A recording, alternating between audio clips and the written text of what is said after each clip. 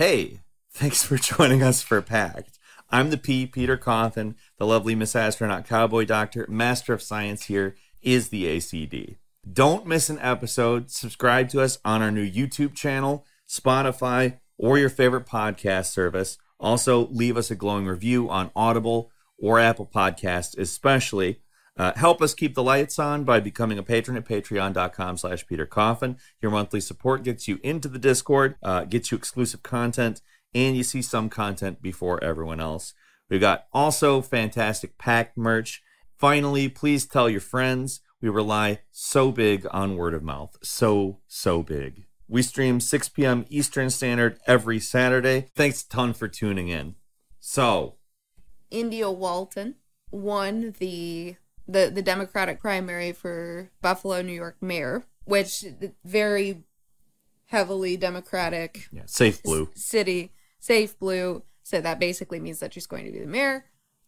This woman is a self-identifying socialist, and the way that she describes socialism in her acceptance speeches and people that have been interviewing with her is something that kind of piqued our interest as something that can be illustrative in demonstrating what socialism is, what socialism isn't, and how that relates to Marxist theory, as well as implementation of the theoretical underpinning that we have. So maybe we should tee up that video. Yeah, let's get that clip going. Yourself a socialist?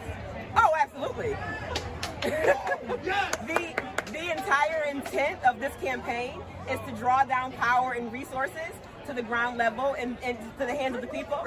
And when we think about socialism, we're perfectly fine with socialism for the rich.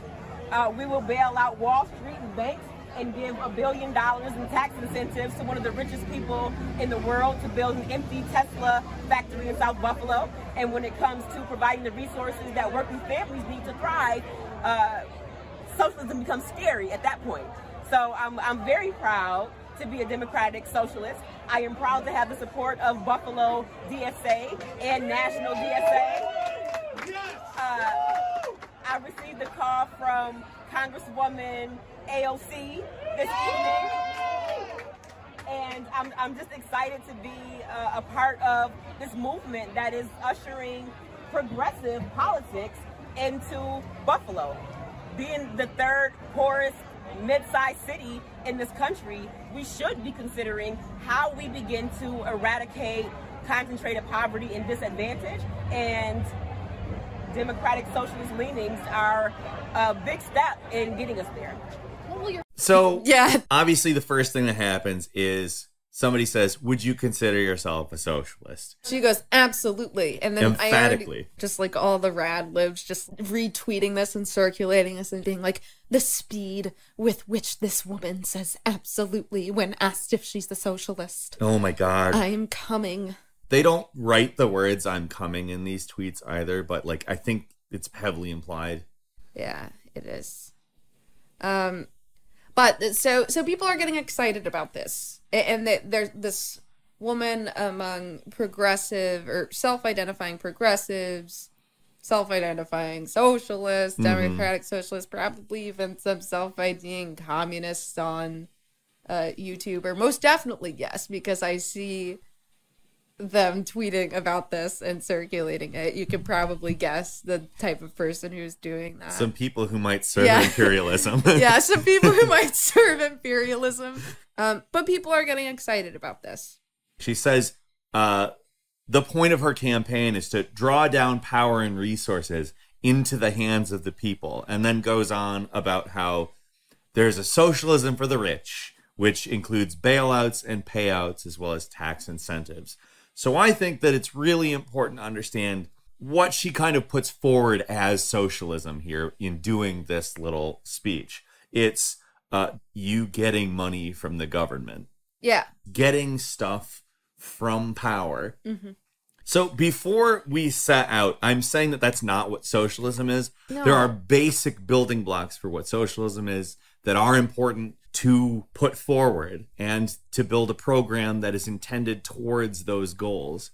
However, you will find that people who put out staunch definitions of socialism tend to be wrong.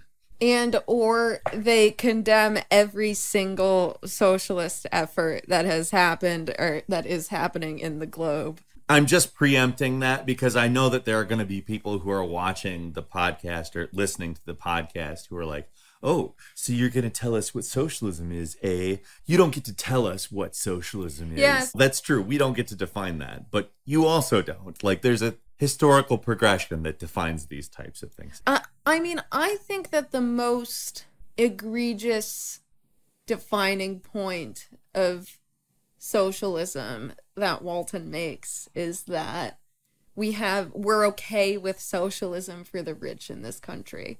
What that means is that her definition of socialism is when the government subsidizes you. Yeah. When you're a bank that's getting bailed out, when you're a big business that's getting bailed out. Or tax incentives. Or yeah. Tax incentives are socialism. Socialism is tax incentives. And this phrase, socialism for the rich, has become so popularized, one by Bernie Sanders and how his kind of historical embedment, and he's not that old, but like an understanding the New Deal and how it was very beneficial towards like World War II veterans coming back if they were white, and kind of having this like social safety net for middle class white people. And then that kind of being extended in the 1970s and 80s to like large corporate entities and large banking entities and supporting finance capital. He obviously would not put it in that way.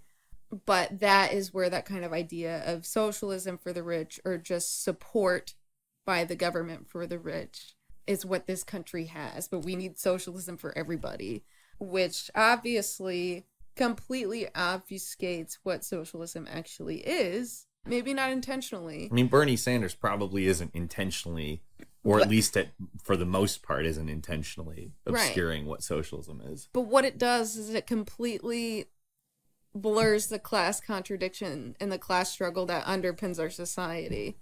Which is why it's important to go by a Marxist definition of socialism, which in the Communist Manifesto, Marx wrote, the proletariat will use its political supremacy, this would be after a revolution, presumably, to wrest, by degree, all capital from the bourgeoisie, to centralize all instruments of production in the hands of the state, i.e. of the proletariat organized as the ruling class, important, and to increase the total productive forces as rapidly as possible.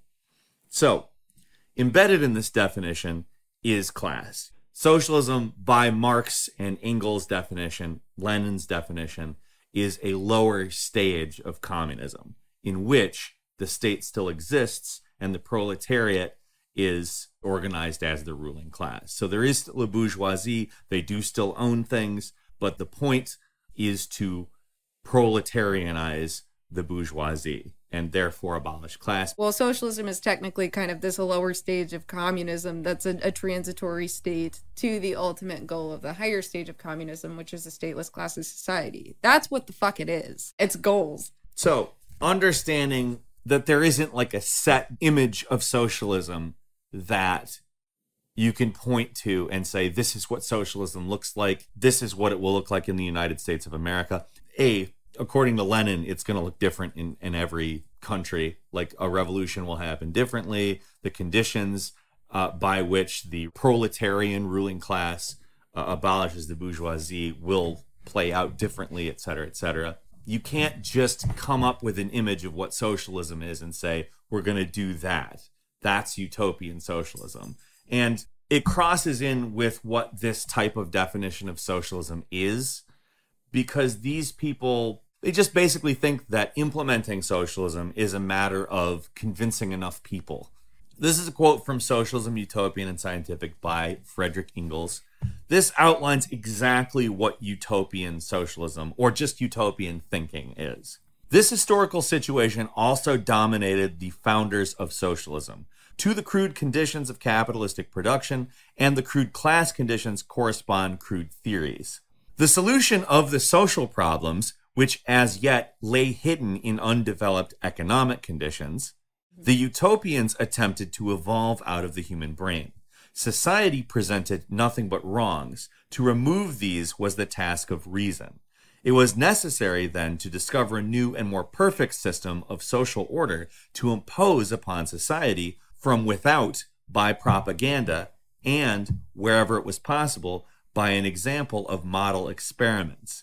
These new social systems were foredoomed as utopian. The more completely they were worked out in detail, the more they could not avoid drifting off into pure fantasy.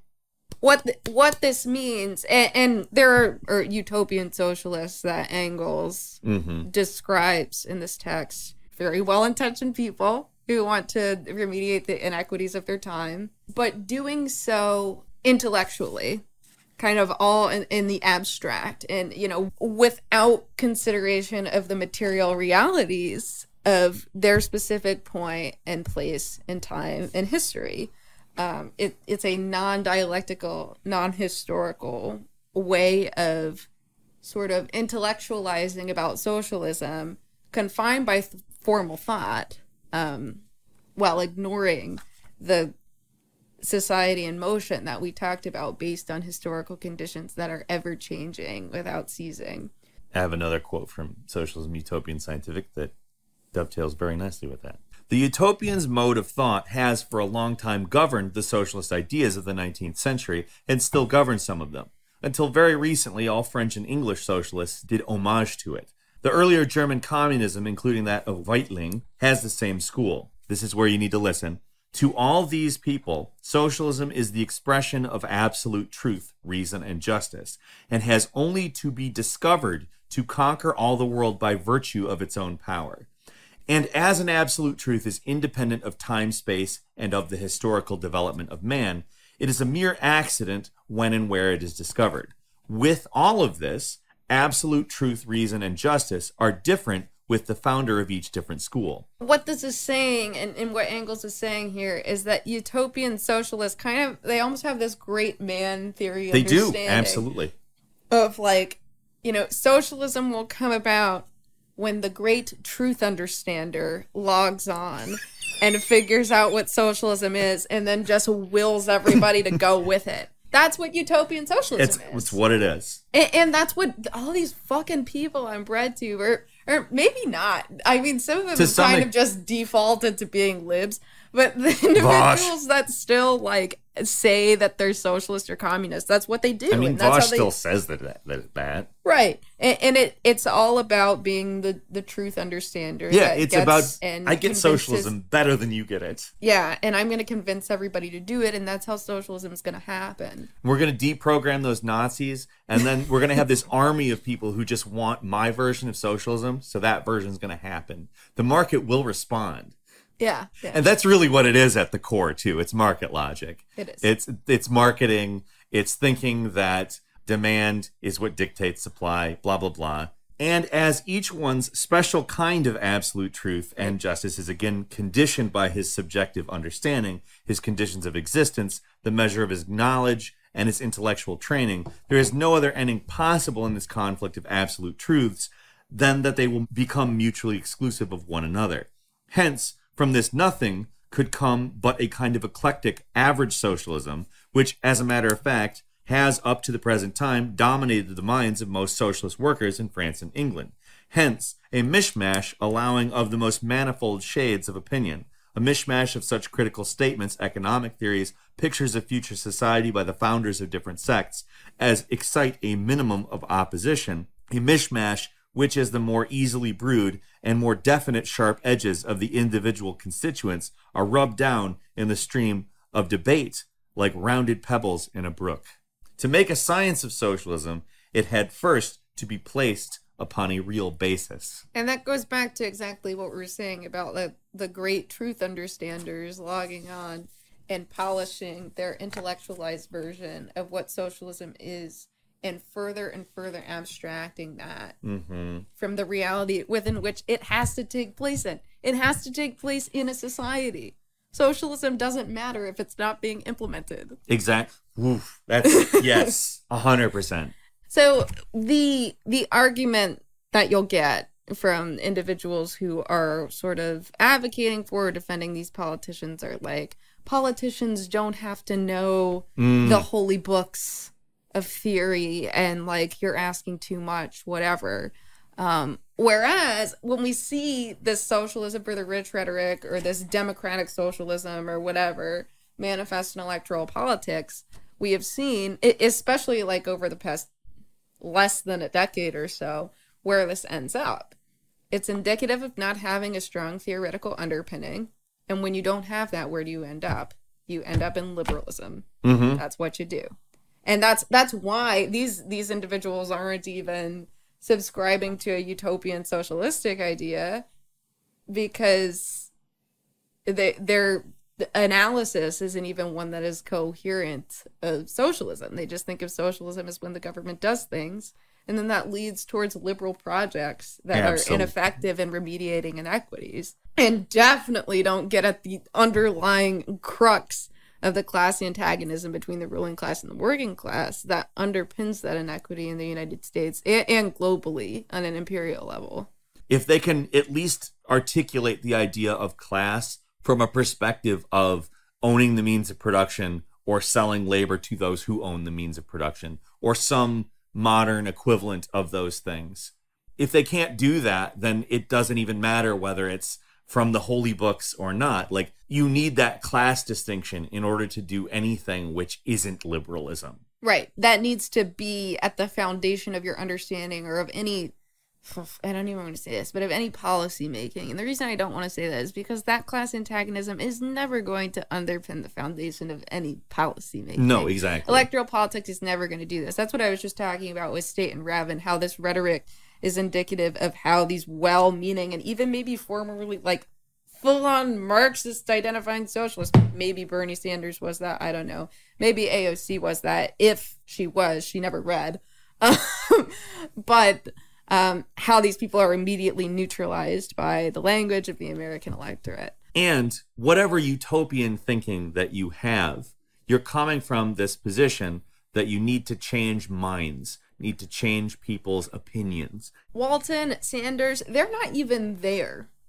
No. They're social democrats. Right. They're pre-utopian socialists. Like, they don't even have the conceptualization of, like, class antagonism between the ruling class and the working class, like, constituting the economic base of society. They don't even have that. Socialism to them is still the government doing things for you. But it is still also utopian thinking, because they think it's just basically about willing equity into existence through formal thought and intellect. Exactly. They are promising what one might characterize as a utopian vision, which is an end game with specific results that people get invested in, and probably doesn't happen because they don't really have a program to get there. Even so, it is still a utopian vision. It is still the idea of just putting forward a result and convincing people in their minds that this is what we should do, reasoning it into existence. That's how you would dichotomize utopian and scientific thinking. That kind of mainstream conceptualization of socialism comes from this, and everybody thinking about it in this utopian way that can just be willed into existence on the moral and intellectual basis of society and the individuals that comprise it, rather than being a change in economic base that emerges from the historical material conditions of a time. The way that it manifests itself is considered historically and dialectically. Now, what we mean by historically is that at every specific point in time and in place and space, at any given point, that's going to be different. And that's where dialectics comes in, and things are always in motion and constant flux. And the reason that that's so unappealing to you and other people is because it contradicts what we typically think of when we're thinking about formal thought and formal logic. And so because of that constant flux and movement and how history works and how a changing society works, all interacting with other given points in space and time, in place and time, that is going to affect materially how communism manifests itself. Or I should probably say how socialism manifests itself, because you can't really have communism in an isolated way when other societies are not like that. That's why we think of it as like this stage-like process. To set up the dialectic, the dynamic that you were just talking about, there's a distinction that is drawn in socialism, utopian, and scientific that's really important. It's about analytical thinking that contrasts itself with dialectics. Real natural science dates from about the second half of the 15th century, and thence onward it had advanced with constantly increasing rapidity. This analysis of nature into its individual parts, the grouping of different natural processes and objects in definite classes, the study of the internal anatomy of organized bodies in their manifold forms, these were the fundamental conditions of the gigantic strides in our knowledge of nature that have been made during the last 400 years. But this method of work has also left us a legacy of the habit of observing natural objects and processes in isolation, apart from their connection with the vast whole, of observing them in repose, not in motion, as constraints, not as essentially variables, in their death, not in their life. And when this way of looking at things was transferred by Bacon and Locke from natural science to philosophy, it begot the narrow metaphysical mode of thought peculiar to the last century. To the metaphysician, things and their mental reflexes, ideas, are isolated, are to be considered one after the other, apart from each other, are objects of investigation that are fixed, rigid, and given once and for all. He thinks in absolutely irreconcilable antithesis. His communication is yea, yea, nay, nay, for whatsoever is more than these cometh of evil. For him, a thing either exists or does not exist. A thing cannot the same time be itself and something else. Positive and negative absolutely exclude one another. Cause and effect stand in rigid antithesis, one or the other. At first sight, this mode of thinking seems to us very luminous because it is that of so-called common sense. Only sound common sense, respectable fellow that he is. Fucking Ingalls. That's funny. Only sound common sense, respectable fellow that he is. In the homely realm of his own four walls, has very wonderful adventures directly. He ventures out into the wide world of research. And the metaphysical mode of thought, justifiable and necessary as it is, in a number of domains whose extent varies according to the nature of the particular object of investigation, sooner or later reaches a limit, beyond which it becomes one-sided, restricted, abstract, lost in insoluble contradictions. In the contemplation of individual things, it forgets the connection between them. In the contemplation of their existence, it forgets the beginning and end of that existence, of their repose. It forgets their motion. It cannot see the woods for the trees. Basically, the serial defense Reynolds v. Reynolds, or Mac is saying that the scientist looks like a bitch when the next scientist moves forward. That's goddamn great. I mean, it kind of is, but like for real. Yeah. But more focusing on what I was talking about before in these things, when we're thinking historically, dialectically, we're not only thinking historically at a specific given point in time, in a place where everything in history has culminated up to this point to create what that is, spatially, temporally, what is happening historically. Then we also consider the dialect, and those things are constantly in motion and moving in flux. And that's in contrast to what we're thinking about in formal metaphysics and thought. Mm-hmm. Then you add in the component that entity or a specific phenomenon in a specific place in history and time and place being constantly in motion is also interacting with everything around it that is also constantly in motion mm-hmm. and contingent on that specific historical place, time, and space. Which, in terms of thinking about formal thought, if you're used to thinking in that way, is something that's really overwhelming to think about from a causal position, and then applying that to how socialism will manifest itself in societies and resolving these class antagonisms that we're talking about. Or even just these, again, social democratic reforms that all they think needs to happen is they'll implement this one policy and things will start getting better. Right. Exactly. And that's another reason why in the United States electorate that's contingent on capital will never, ever be able to address these class antagonisms, because they address things as if they're in isolation.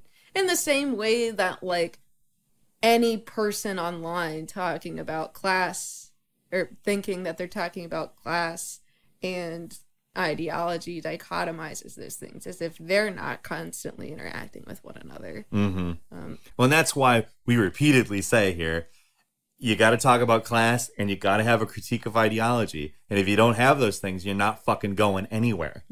That is also why simply being like against like some certain specific form of bigotry is never going to solve the problems at the core of that bigotry. You can't address it without understanding that it's connected to the society, which you can begin to sort out those contradictions by having an analysis of class. Yeah. Watching India Walton, champion her socialist identity and the liberals jizzing their pants over it. And then her describing socialism as something that is completely dissociated from class antagonism between the working and ruling class. Even though saying that like her political program is to take from the top and give it to the people. It totally removes class because the top and the bottom have to exist for the top to be giving to the bottom. Right. And the relationship to means of production has to be addressed in order to understand the unequal distribution of resources. Or not even unequal distribution of resources, but unequal compensation for labor that is put in to society. The socialism for the rich rhetoric is so effective in obscuring the actual class contradiction that underpins the economic base in a U.S. capitalistic society. So the big response that we get for this type of thing is like, well, like, why is it so egregious and bad that phrase socialism for the rich is tossed around by, self-identifying democratic socialists or socialist politicians? It turns people on to socialism. It gets people thinking more progressively. It moves people further left. It's useful rhetoric for moving people left. Right. It's useful rhetoric within the confines of what is acceptable for the Democratic Party, whether intentional or not. I would imagine that India Walton and even Bernie Sanders are like, think that they're doing a really good thing for working class people by bringing attention to socialism and saying that. But they're hiding the contradictions and the antagonisms that are perpetuating the inequity that we see, and not only perpetuating but widening the inequity that we see between the bourgeoisie and the proletariat, or the working class and the ruling class. You're deviating their path away from understanding class society, which is also why the capitalistic base, the ones that own the media, the ones that own all of the institutions, the capitalist class, which is why that kind of rhetoric, while they don't love it, they don't kill everybody who's saying it. Right. Why do you think that they were trying to kill, like, for instance, Castro? Was it because he was just an evil man who hurt so many people? But that's not why they tried to kill him. They tried to kill him because he was making the distinction of classes and actively attempting to proletarianize the state. And again, to bring in the dialectic, though, it is very possible that in Cuba, bad things have also happened. Yeah. While the literacy rate went through the roof, while healthcare is provided to all, while the state produces more doctors than nearly any other state in the Western Hemisphere. Why they have their own highly effective vaccine that they've developed. Like, that can be true, and they can also have like egregious things that have happened in their country. Like stopping all of the capitalists in Cuba from having slaves. Like, that's one of the terrible things that they did. And that's why having a Che Guevara shirt is a bad thing. Oh my God, that fucking one day at a time show. Every time I think of Castro, I think of the new Magic School Bus. Absolutely. That was partly why I brought up Castro, was to get you to say that. There's this tweet, like, when the new season of the new Magic School Bus came out, which our kids really like, but it's like, what the fuck did they do to my best man Carlos? And they show like what the old Carlos looks like and what the new one looks like. And this person quote tweeted it and said like, new Carlos looks like he's gonna be like, hey, I'm from Miami and I'm Cuban, man. Castro is evil. And when you look at what the kid looks like, it's really funny because he's just like this very like squeaky clean like cartoon kid. I've gotten out everything I intended to. And as we said before, Walton and Sanders and these AOC, any of these people identifying as socialist aren't even at the stage of like even utopian socialist thinking when they're actually acknowledging these class antagonisms.